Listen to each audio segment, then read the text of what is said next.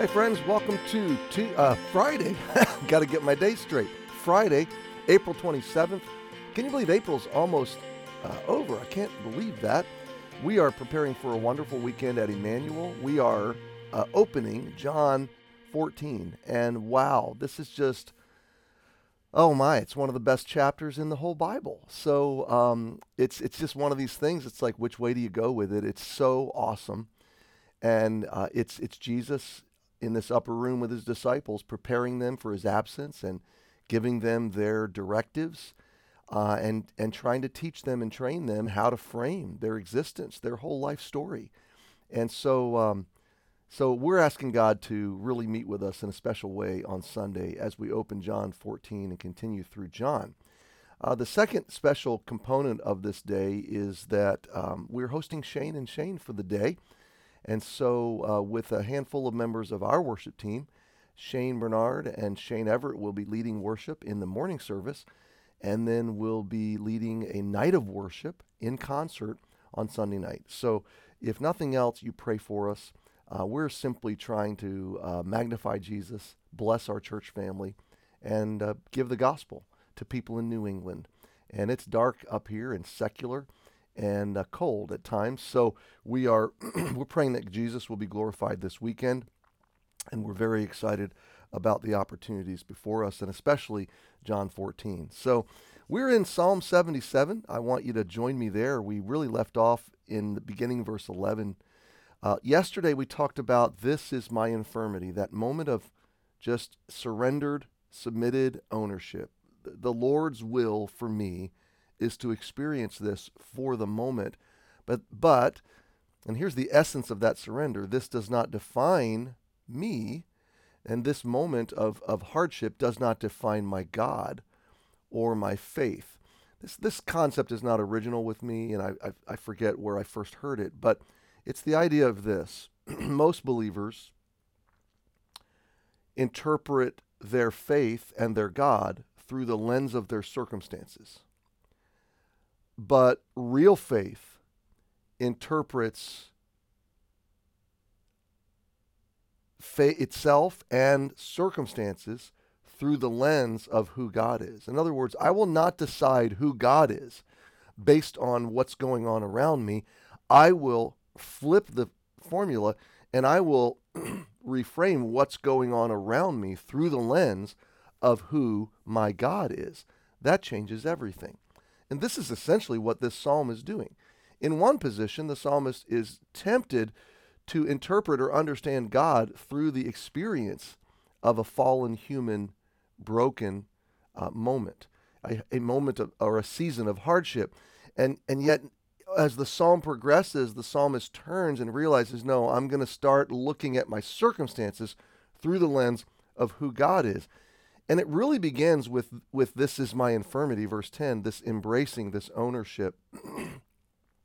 And I want you to see something. We began to see it yesterday. The theme of remembrance goes through this psalm. It's remembered. It's mentioned first in verse 3.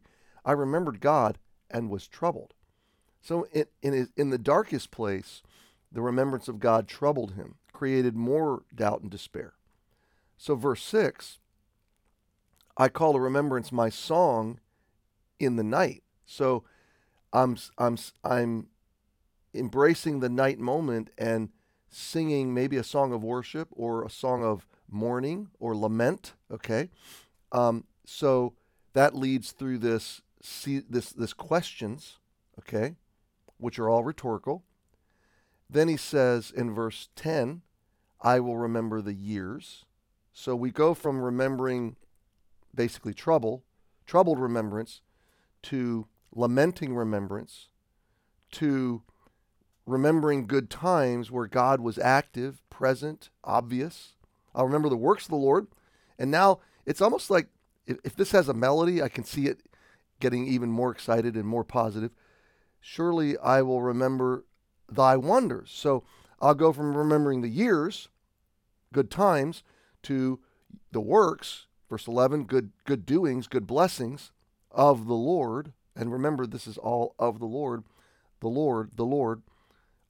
Surely, now more positive, I will remember thy wonders. So God has gone in this psalm from being a God of trouble, verse 3, to a God of wonders.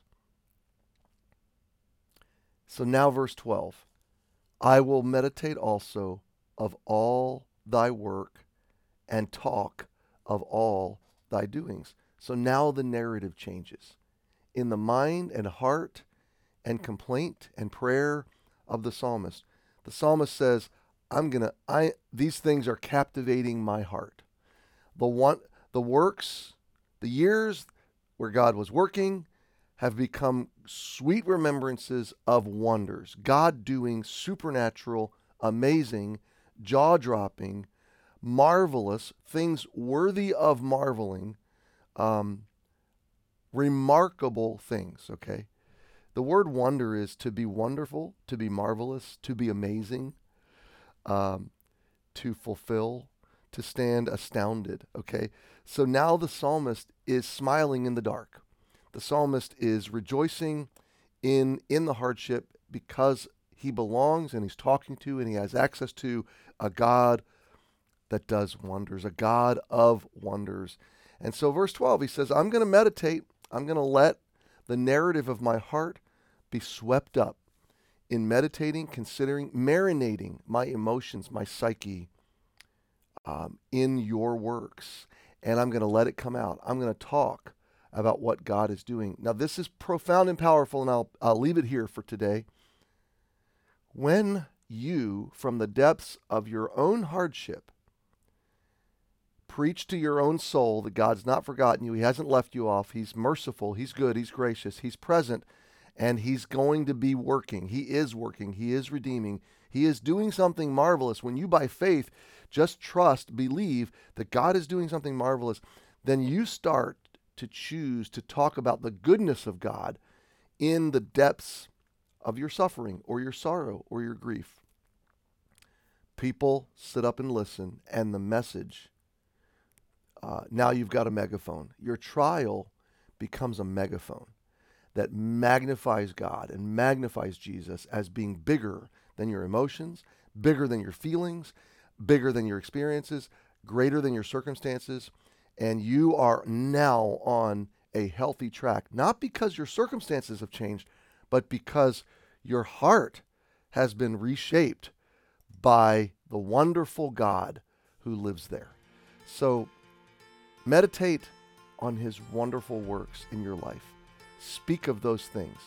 Turn your hardship into a megaphone, and good things come out of it. So happy Friday. Pray for us this weekend. If I don't see you Sunday, I'll see you on Monday. Have a great day.